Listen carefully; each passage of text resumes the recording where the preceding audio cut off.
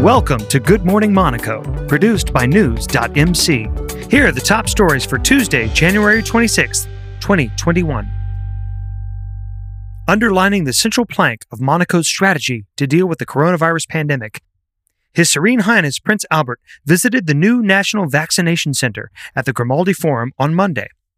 Up to 600 inoculations can be carried out per day at the site. The celebrations of Saint Devote, patron saint of Monaco, will take place on Tuesday, January 26th and Wednesday, January 27th, with a series of traditional events.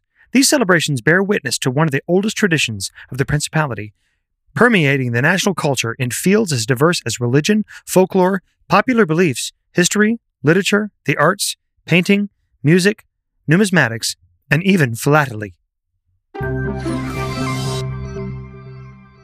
Monaco recorded 11 new cases of coronavirus among residents on Monday, January 25th, together with 19 full recoveries.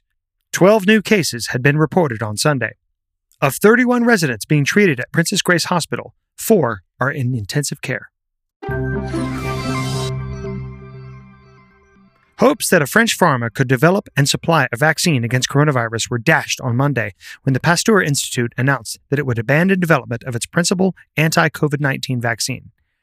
Early trials showed that its vaccine was less effective than it hoped, the institute said. In December, another French company, Sanofi, said its own vaccine will not be ready until the end of 2021.